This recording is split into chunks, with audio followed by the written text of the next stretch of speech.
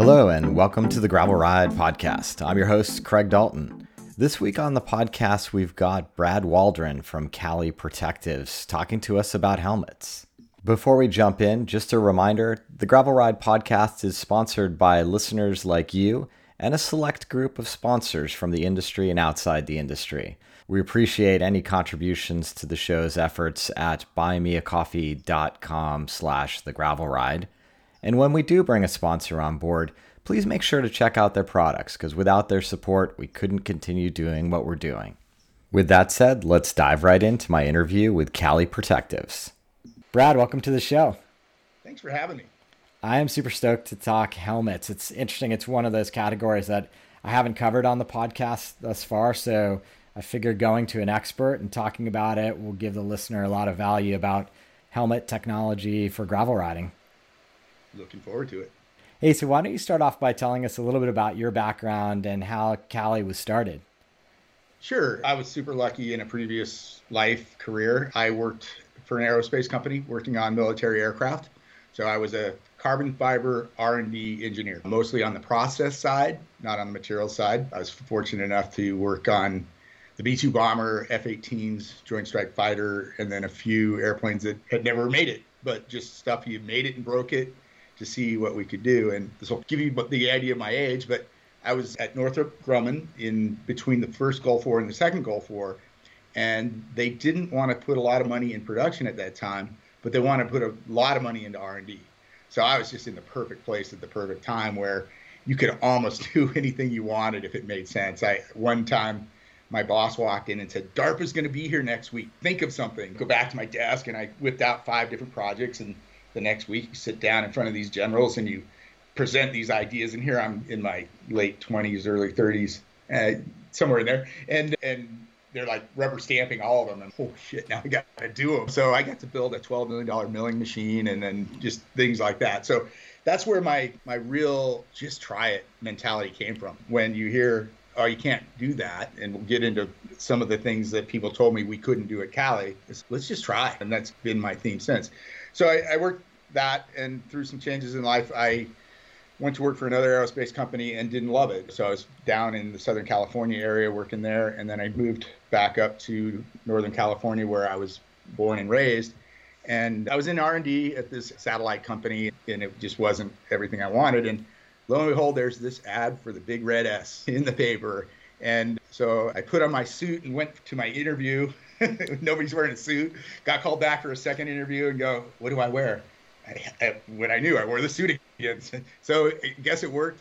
They offered me a job as the humps and locks designer, something like that. And I was so happy to take my 25% pay cut to be in the bike industry. And there I was. And on my first day, they said, hey, you know that job we offered you? The helmet guy quit. And would you rather that job? I'm like, helmets over locks? Hell yeah. But the ironic thing was they're like, at that time, Specialized was still assembling the helmets on the site. And we tested all our own helmets. And they said, there's the test lab. There's 10,000 helmets sitting over there that can't be shipped. So you say they're tested and gone. And and by the way, the helmet technician quit at the same time. And so I walk into this test lab with this equipment I'd never seen in my life and go, okay, what do we do here? And fortunately, somebody who's become a good friend and who I trust in testing, Dr. Terry Smith, came and trained me how to run the equipment. The best thing I did was I tested all the helmets at Specialized for the next year. I didn't hire another technician. So getting that lab experience and seeing how these helmets broke personally, not just people come and say, hey, look at this, here's your reading reports and stuff, it was a great launching point for me. Yeah, absolutely. I can imagine just having your hands on that many tests to see how these helmets are performing just was like training by fire. I tell people frequently that I'm a mediocre engineer. I'm really a better technician. I just somehow wiggled my way to get my degree. But mostly I just love being in the shop. If you saw my office, next to me is a drill press. On the other side, a bandsaw. Just being out there with my hands is the way I work. And did you have a background at cycling when you were in the aerospace industry? I had started cycling with some friends and just around the LA area. And if I lived first in Palmdale. When I first moved into Palmdale, I walked into a bike shop, and this long-haired blonde guy walks up and says, "Can I help you?" And I said, "Well, I'm new to the area. Can you tell me where some trails are. And I'll pick you up Saturday morning at 9. Turned out it was Insane Wayne Crosdale. So my first ride was with Insane Wayne. And there's a long story, I won't bore you with it all, but he basically rode a wheelie up the fire road next to me. Hussed up and up. But we had a good time. I rode with Wayne a little bit and then got into riding there. And then I transferred down further into the depths of LA where you have to drive an hour just to get to dirt. A lot of people around me were riding, and that's where I really got started riding, was during that time. Yeah, right on. And you brought that to Specialized, and obviously Specialized has a big riding culture down there in Morgan Hill. Yep. Yeah, we're actually about 500 meters from them. Our building is, they actually have to pass us to get to their building. So we painted big ass Cali letters all over the building just to annoy them. So then at some point you decided, I'm going to jump off and do this on my own. What was there a particular market opportunity that you saw, something that you felt wasn't being done at the bigger companies? No, not yet. That's not really where it happened. At the time when I was at Specialized, so I had moved on from helmets and eventually became the head of engineering at Specialized for everything, for bikes. Mostly what I concentrated on was the carbon fiber projects. I worked on the tarmac and Roubaix, mostly on the layups and things like that. Other guys who had much better frame experience than I did, the geometry. So I would go over to the factories and work with the carbon layups and things like that. And we would make it and break it. I still have tarmac frame number 2. Doesn't look anything like what went to production. It had a split top tube. Who knew that was UCI illegal? But so my frame, people see it all the time. It doesn't say Specialized. It doesn't say anything on it. So it's got carbon top tube and chains and seat tubes, and then the underbody is aluminum. So the idea was it was going to be a nice crisp feel of the aluminum, but where your body touches, you're going to have that forgiving carbon fiber conceptually feel.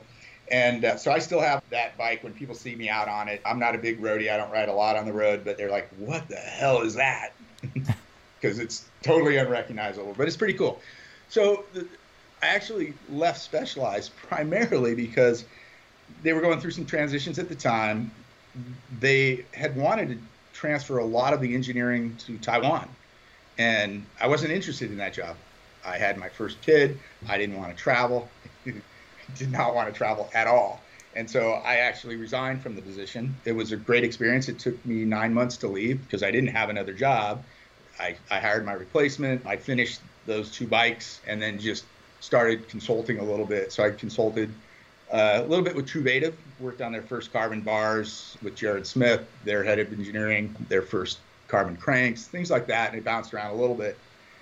Then somebody came to me and said, we need a carbon fiber factory in China to feed these other factories. And I just quit Specialized because I didn't want to travel. And they came to me and said, hey, can you help us start this factory?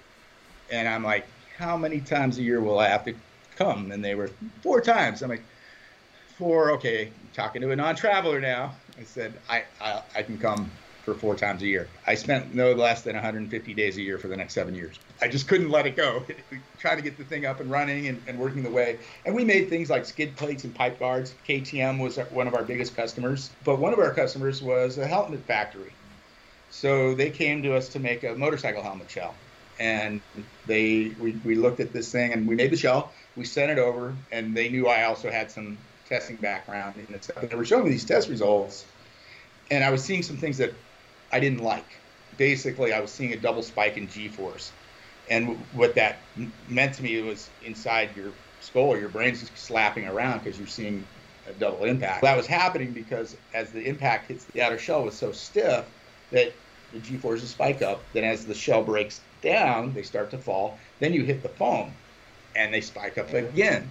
I'm like, okay, what's doing that is the gap between your foam and my shell. Let's get this thing tighter. Arai, for example, really prides themselves on the fact that they design their foam and shell to fit so well. Not everybody spends that much time on it. Then I had this really, according to them, stupid idea. They said, why aren't you in-molding these like the bike helmet? And they're like, that's impossible. It's a processing problem. You'll never make it work.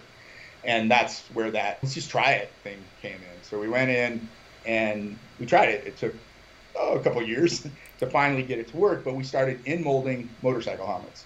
So now you're eliminating that gap between the foam and shell. Then on top of it, you start to learn, oh, I don't need that much shell. I can thin the shell down because I've got the foam backing it up. And by the way, I don't even have to have as high of EPS density. I can lower that too. So now I'm finding out that when I have the impact, instead of having that double spike in G-forces, I've got this nice smooth curve that spreads the load much more efficiently. Then I got less shell, I got lighter foam, I got a much lighter helmet. I always like to tell people, I never start a project with a weight goal. I think that's not a good way to start a project. That compromises safety, in my opinion. But that process was helping us make a much lighter helmet, which in the end is simple physics. Force equals mass times acceleration. Reduce the mass, you're going to reduce the force. So we started perfecting this process, showing these results around, tried to sell the patent. I was not looking to start my own company. Being a CEO, being in sales and marketing, not my favorite thing. We had a few people who were really close to buying it and then backed off. And then somebody came along, a golden investor essentially, came along and said, you got to do this and I'll back you. And so I've got one silent investor in this company who's been nothing but amazing, always allowing me to make safety decisions first over simply what are your sales today. So you mentioned, that's amazing. You mentioned that you started with that motorcycle helmet technology. Did Cali launch with a motorcycle product? We did, and nobody cared. Literally, we went to the Interbike of Moto, which was Indianapolis. There was an Indianapolis motorsports show, and we got our booth, and I'm standing there my first day, and you could hear the yawn from the industry. Nobody cared. Had the cutouts, you could see it. So the second day, I'm like, I've spent all of my money to get here. I stood in the aisle and made people pick up the helmet because it was significantly lighter than what people were used to. And you get the response like, yeah, it's okay. But I go, just put it in your hands. And if you don't want to talk to me, move on. And then you put it in their hands and go, what is this? And then through that, the rest of the next 2 days, I only had one guy actually put it in my hand and walk on. Everybody else said, all right, what's going on? And then we would explain what was happening with the in-molding process and why we could do what we could do and show the results of the testing. Was it always in the back of your head to move into the cycling market? I was more of a cyclist than I was moto. When I started doing skid, if I get involved with something, I want to get into the sport. So when we started making skid plates and pipe guards, I went and bought motorcycles. Started riding dirt bikes. Now I ride a Ducati and a Gixxer, but cycling was definitely more my heart. So it wasn't that I was necessarily looking to do that, but we had found a way to build full shell helmets that I believe, and I drink my own Kool-Aid, that when you put that on your head using that technology, you were putting on a safer product on your head. So the next thing, of course, was to do a full face downhill helmet. So we did that, and immediately the bike industry was more welcoming. The moto industry is great, but it's complex. The distributors all have their own helmet brands. So in our industry, we've got the different distributors, BTI, KHS, QVP, all these different guys. They don't have their own helmet brands. When you start talking about moto, they all have their own helmet brands. If you think of the Answer, for example, is owned by a company called Tucker Rocky. There's just the complexity of getting past the house brands, where we were finding people were interested in our conversations. We'd go to Interbike and people wanted to talk to us. They wanted to hear about what we had. And that's where we really started taking off, is when we were having these one-on-one conversations. It wasn't through any advertising we did. It wasn't through the talk. It was meeting people and just showing them what we did and answering questions. And that philosophy is still super important to us today. You call Cali today, you better get somebody on the phone. Somebody better answer the phone, because we want to talk to people and respond, and that's an important part of who we are. So is it safe to say that the sort of signals the bike industry was giving you around the full-faced helmet suggested, hey, we need to lean into this and create a range of helmets for cyclists? Yeah, it came into when you started talking to shops and what their needs are. It's one thing to walk in with one helmet. When you're going up against, let's be honest, you're going up against Trek, Specialized, Giant, Cannondale, Scott. These guys all have all their products behind them, and they all have helmets, and there's incentives to bring in those helmets. You get a discount if you bring that in. And then the other big boys would, are Belgiro, who do have a complete range. That doesn't leave a lot of room for a lot of other people. So expanding your range into something that makes sense for a shop to carry. I still love bike shops. I still love walking in and smell the rubber. And still today, over 90% of our sales are still to independent bike dealers. The amount that's sold online is small. And that's a whole nother probably podcast to talk about how that continues. But our main focus is still to maintain those relationships with those independent bike shops. Interesting. So when you develop that range, and I guess we can slip into the more road and gravel helmets that you guys have been releasing over the few years, what features were you leaning into at that point? You talked about how originally the differentiator turned out to be the weight and the technology around protecting the head in maybe a different way than had been done. Where did that go to for the road/gravel helmets? Sure. Really what continues to drive us is technology. We're always looking for stuff that can help us make the next step. And we started with a technology from a guy from Australia called Conehead, where you got the geometric shapes inside these helmets and they crush. But to get more specific to answering your question, some of the difficulties when you start talking about road helmets is ventilation is so important, right? So getting big vents, getting airflow through. When you do that, you have to really crank up the density of the foam to get enough to stop the impact according to the standards. When you do that, let me put it another way, start with this. I believe all helmets are too hard. We're hurting people by the foam densities. We need to get the foam densities down. It's based on how the interpretation of the standards are, which are built to take the worst of the worst crashes. We're not doing enough to deal with where the majority of crashes are, which, according to a study at the Imperial College of London, 80% of all bicycle accidents are below 106 Gs. Yet, all I got to do to pass a test and sell you a helmet is go to the test lab and make sure it doesn't go over 300 Gs. Now, 300 Gs is close to death already. How do we address both those big hits, but also the majority of those hits? And so that's where a lot of my time gets focused on. It's not specifically for a genre of helmet per se, but how do we lower the density of the foam? How do we put stuff next to your head that's softer? How do we start reducing impact at 0 Gs? So now I jump back to your question of how do we deal with the gravel helmets. Again, now I'm battling. I got to put a lot of foam in a small space, which means I got to jack up the densities. What's cool, even though a lot of people don't know about Cali, we're known within the industry, and the other helmet companies know each other. But getting a reputation as somebody who wants to try technology, we get people coming to us all the time saying, hey, you want to try this? And my answer is always the same. If it works, right? You bet I'm going to try it. We were approached initially by Don Morgan, the physicist from Australia, with the Conehead. Later, we were approached from a chemical company out of Italy that had this carbon nanotube acrylic-based material that they were trying to pitch as a multi-impact material. It didn't work as multi-impact, but it works. So now I combine the Conehead and the EPS, and I'm finding I'm able to lower the density in the helmet that we're probably going to talk about, which is the grit, and so much that I was shocked at the first round of testing that I was expecting the typical results where I got to put way too higher density of foam in a place that I don't really want to put it, but by putting the right materials in the right combinations, I'm getting better results than I expected. And so did that sort of eureka moment happen early in the process and allow you then to pursue different elements of the design? I wish it was that easy. We actually originally took that structure that I talked about and put it in an aero helmet. And the other way I can go with this stuff is if you look at our Tava helmet, it's an aero helmet. I think I've sold 100 of them, so I don't think you've seen it. Probably, I think we have it on the Danish road team. So unless you've been to Copenhagen lately, I'm not sure you've seen this helmet. But if you actually look at it and you look at a cross-section of it, it's one of the thinnest helmets you've ever seen, which was interesting for me as an engineer that I could actually get this thing to work and to pass the test.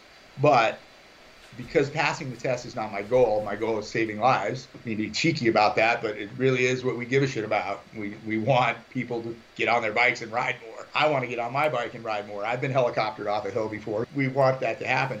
But when I went back to more realistic thicknesses and I could drive those foam densities down, now I'm getting the results I want, not only on linear impacts, but rotational impacts.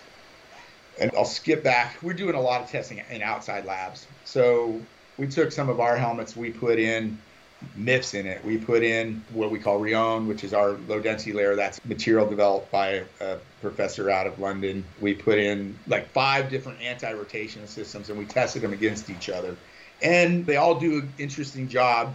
A little better here, a little better there. Sometimes this system worked, sometimes this system worked better. What consistently worked better was we threw in a helmet with extremely low density in it. It's actually a helmet that we sell in Europe but can't sell here because the density's too low. And that helmet consistently performed way better in rotational forces. So all these systems that we put in help, but what really matters is put softer shit next to your head. Let's get these things to be more crushing and more, the pillow's a little bit overrated, but just get that stuff that will crush next to your head. So when I'm talking about using the nanomaterial in the cone head structures, I'm basically talking about a way in a much smaller area to get the foam density down where it's really making a difference for you during that crash. Is there a way to articulate upon impact how a Cali helmet performs versus kind of maybe a major brand helmet in terms of how it crushes, how the materials work? Sure. I don't know how to say it against that. I can say, I'll go, continue to go back to that foam density thing. Most people don't put as much energy as we do in trying to find how to get to that lower density. So basically, if that density is too hard, that thing you're going to smack and it's going to crack. Cracking is fine in a big hit in a helmet because that's releasing energy. But what I really want is I want it to crush, and I want it to crush equally. And then by having those geometric shapes in that center, it's actually, if you look at it, it looks like an Oreo because the nanomaterial is white. You got the black EPS around it, and as that outer side crushes, then you hit another material that's meant to crush and send energy laterally away from your head in those geometric structures. Rather than a smack and a crack, you're just seeing a progressive crack with multiple different materials there to help dissipate that energy. Yeah, that resonates with me, and it's hard to visualize in a conversation at times for the listener potentially, but if you think about that, I think the pillow analogy works for me, where it's just progressively becoming more and more supportive as my head is unfortunately impacting the ground or dirt wherever I'm riding. And a lot of your impacts are small, and so you don't even get into the part that has to really get harder and harder to stop that big hit. And that's my complaint with the way that our testing is, that we're only testing for those big hits when we have a lot of hits we're actually hurting people by doing it the way we're doing it. So we just got to look at it from all aspects rather than just this one test that we do in the test lab. Yeah. I managed to ring my own bell this pandemic on a gravel ride. So it's resonating with me that having it wasn't a super devastating crash, but I had one of those impacts that I definitely rung my bell, definitely maybe was not concussed, but needed to be escorted home by a friend. Some level of brain trauma happened. It might have been light, but something happened. Yeah. It happens at a surprisingly low amount of G-forces. Yeah. And that's why I keep talking about we need to start managing those impacts from all levels, not just from the highest levels. Yeah. And I think you said before, the testing is just it tests one thing and it's easy to design around that one thing without really thinking about the athlete and the impacts. Yeah. Our tests are based on tests that were done in 1973, where we dropped cadavers on their heads and measured for skull fracture because we didn't know enough to measure the brain trauma. And at that time, we determined that it took 300 Gs, a helmeted head took 300 Gs to crack the skull. So that became where that 300 Gs came from. It's cracking your skull. And that was fine at the time, but we've moved on. We have better technology, and people are trying. People are trying to make changes. People ask me about MIPS, and I always say, I respect MIPS. What Dr. Holder did was taught us about rotational forces, and we've learned a lot about those rotational forces. I happen to have a different philosophy on how to manage those than what MIPS does, because I want to start with something softer next to your head. They use a slip plane thing that is between your head and the EPS that needs to crush. Yeah, I was going to say, I think a number of listeners might be familiar with MIPS as a technology because it has been pretty heavily marketed, and it's got little plastic frame inside the helmet that is designed to move a bit. Yes, and in my test, it works. It's a technology that works. Again, I think there's another way to attack it, and we do, by using something that crushes more immediately and then skids off the rotation. But I'll even go beyond that. Forget my systems, my low density layers versus MIPS versus somebody else's. What I found in my tests at the University of Strasbourg and at Dynamic Research and other labs that we use, our own labs, is the lower you can make the foam, the lower density you can make the foam, the better it performs in rotation as well. So that put softer shit next to your head. Keeps coming back to that, Brad, doesn't it? Really what it comes down to. It's not as simple as that, right? Otherwise, we just put something, we go use those old ProTech helmets that just had the soft stuff in it. Those bottom out, and they do bottom out at a low number, you're in trouble. So we're trying to manage all the impacts, and that's what's hard. I had somebody at MIPS tell me once, those are two different helmets. And I'm like, you guys invented the anti-rotation thing. We're smarter than that. We can do this. Just different philosophies. Yeah. So all this culminated recently in the Grit helmet coming to market. Is there anything you want to mention about that helmet that we haven't covered? Yeah, Grit, there's pressure, not pressure.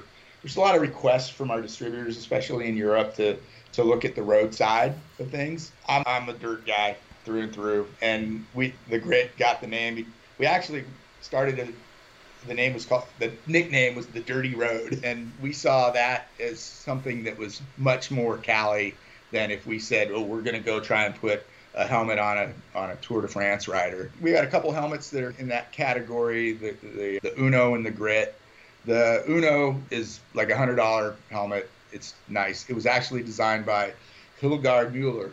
Hildegard was the head of design for Giro. He was at Giro for 20 years. I don't know how long he was head of design, but he freelances now, and he helped us with that design because, as you know, is primarily a mountain biker and one that likes gravity a lot. Our line had leaned that way for a long time, and then the Grit was designed by Alan Okamura, who I've worked with quite a bit, and he's former Bell Specialized. I worked on several Specialized road helmets, but we really worked on these thinking more towards the gravel market than the road market, because it fit us and who we are more than just saying, like I said, we're gonna go sponsor.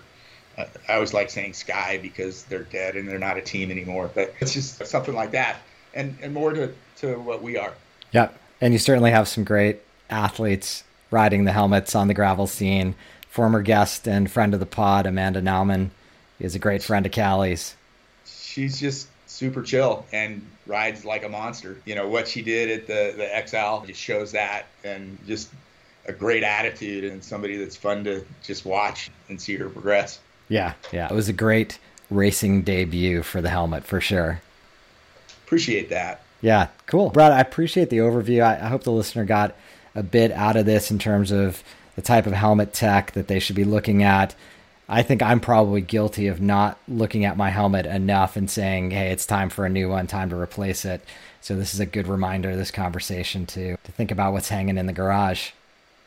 Yeah, you want to keep that thing fresh, especially if you're using it a lot. And it's not saying that it always has to be a Cali. There's other helmets. There's other people making helmets. They're out there like me that give a shit, that want people to do well. We have our philosophy, and like I said earlier, I drink my Kool-Aid. I think what we're doing is right on and on target. But yeah, make sure that you're taking a look at what you're putting on your head. For sure. And I'll make sure the listener knows how to find you.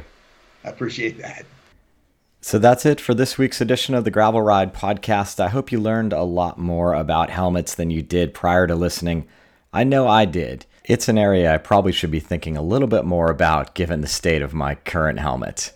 Thank you for spending a little bit of your week with me this week. If you're interested in giving us any feedback or joining our community, please visit The Ridership It's www.theridership.com. Until next time, here's to finding some dirt under your wheels.